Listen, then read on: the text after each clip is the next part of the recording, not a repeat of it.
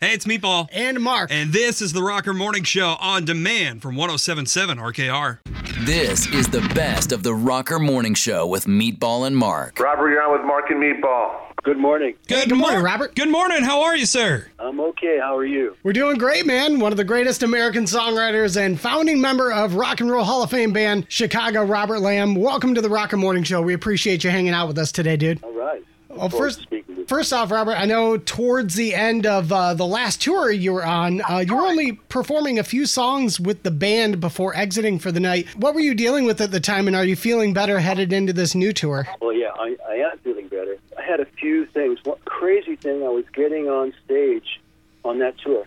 I was walking on stage from the Wings. Yeah. It was very dark, and I tripped on a piece of lumber. Oh, my gosh. And I hit the floor so hard that I still have kind of a stiff neck, but it was really tough. And then, we all, pretty much everybody in the band had their bout with COVID. Yeah.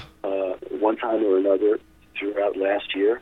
But everybody has survived, and very grateful for the fact that we're able to perform. Absolutely. And this year's really kind of a busy year. We intend to play from now until the holidays.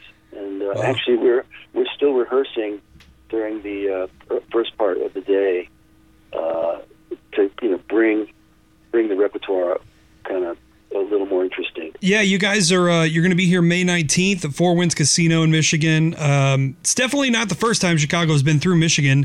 You guys have been a band now for 55 years and have gone through a number of lineup changes. How would you describe the band now, the lineup now, as opposed to like 50 years ago when you guys got started going out on the road? Well, I would say that when we started, we were not what you would call professional musicians.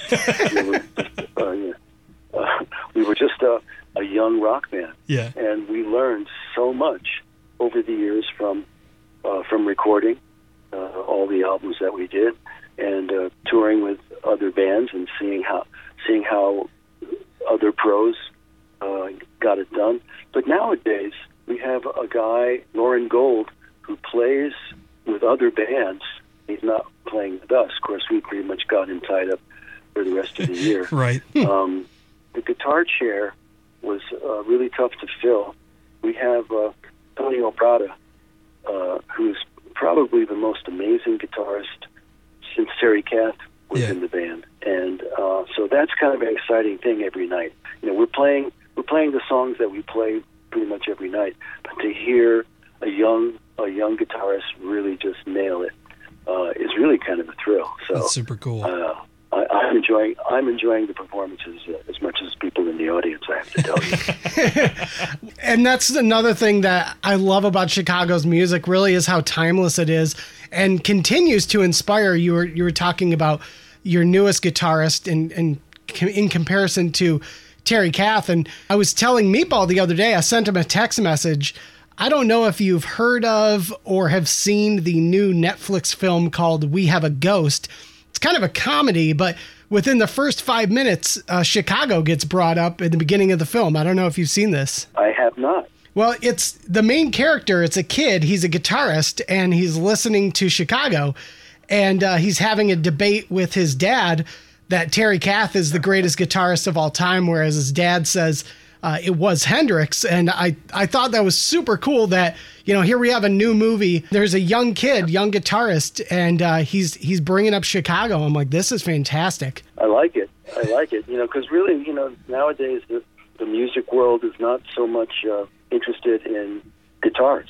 Yeah. It's more about beats and sampling, which I like too, but it's a very different world. Well, there's something very cool and very personal about being able to play that stuff on the guitar. And it's interesting that, both Terry and Jimmy got brought up there. You actually, knew and met Jimmy. You guys toured and played with them around the area. Like, is there something that maybe you could mention about Jimmy that would kind of make the argument for him being the better guitar player, or maybe for Terry in that regard? Well, I know that Terry loved Jimmy's approach to guitar. I mean, I mean, nobody played the guitar up to that point like Hendrix. Yeah. But once they got to know each other, Hendrix actually said, and actually he came to see us play while we were playing at the Whiskey in L.A. Oh, cool. And Hendrix came in to see us, and before he left, he said, that guy, he's a lot better than I am. So I think they had mutual admiration, which is kind of, it gives me chills just thinking about it. So that pretty well settles the argument then. Even Jimi Hendrix thinks Terry was a better player. Well, you have the new album, Born for This Moment, the 38th studio album that came out last year. I remember when I was talking to Jimmy last year, it was just about to drop. I really do love the horn arrangements on the album. How has the reception been for it? And can we expect to hear some of these new tracks on the upcoming tour? Yes. As we're moving along, I think we've only played 4 gigs so far, so we've got a long way to go. Right. But we're using days off to rehearse and try to work in the newer material, which is kind of fun.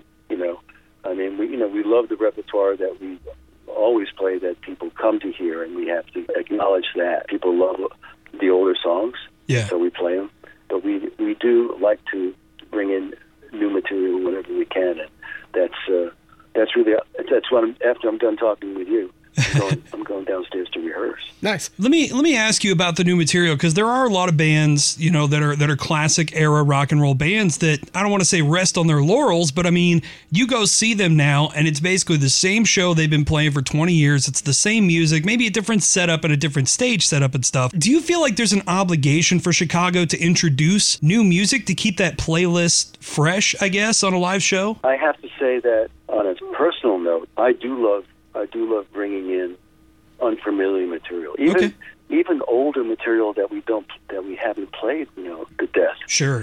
So there are songs from the first album, the second album that were basically album cuts, but they stand up when we play them in concert, along with the big hits.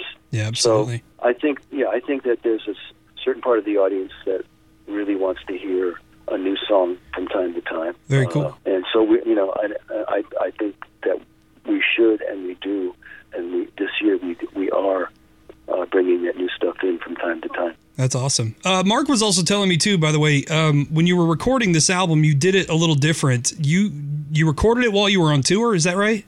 Not quite. Okay. No. That was a couple albums ago. Or was it the Christmas album? I think it was. That may have been the Christmas album. I think. Yes, we did one Christmas album like that, and we actually did an earlier album, maybe a year or two before the Christmas album. But this year we're actually doing 2 albums at the same time. Oh wow! And don't ask me to explain it. Do you find when you're recording, because you did mention that you've done a couple albums while you were on the road, do you find that process of recording on the road easier or more difficult? Because, I mean, you have the added benefit of everybody in the same place at the same time, but also you're not at home, in a studio relaxing. You're kind of out in the world. Like, do you find the process, is it just different, better, worse? What do you think? Well, recording the album, recording anything on the road is not fun. Okay. But you have to do what you have to do, and so I much prefer the band being together in one place. Now, having said that, on this album, I was writing songs before we knew that there was going to be an album. Okay. Before the record company came and said, "Hey, we want a late career Chicago album." So I was like halfway. I wasn't even doing a solo album. I was just writing songs with some of my friends that I love working with. So about halfway through that process, then we got a proposal from BMG Records. Okay. And so we began working. Some of us were working. Well, we were working in file sharing world. Gotcha. And which was fun, but nice to know that it's possible. But then part of the band were working in Arizona at Lee Loughnane Studio. So it was kind of, like I said, it was like 2 albums at the same time, maybe more. But that's crazy. It got done. The record company was pleased. Joe Thomas, the producer, he brought it home. Yeah. A lot of work for him. So anyway, that was that. Awesome. Well, again, May 19th, Four Winds Casino Resort in New Buffalo, Michigan. You have the chance to see arguably the greatest American rock band of all time, Chicago. Robert, it was great to chat with you again. All the best health and luck on the upcoming tour, and thanks for hanging out with us today, man. Mark and Meatball, thank you so much. Hey, thanks, man. Take care, dude. Live weekday mornings from 6 to 10 and on demand in the Rocker app. It's the best of the Rocker Morning Show on 107.7 RKR.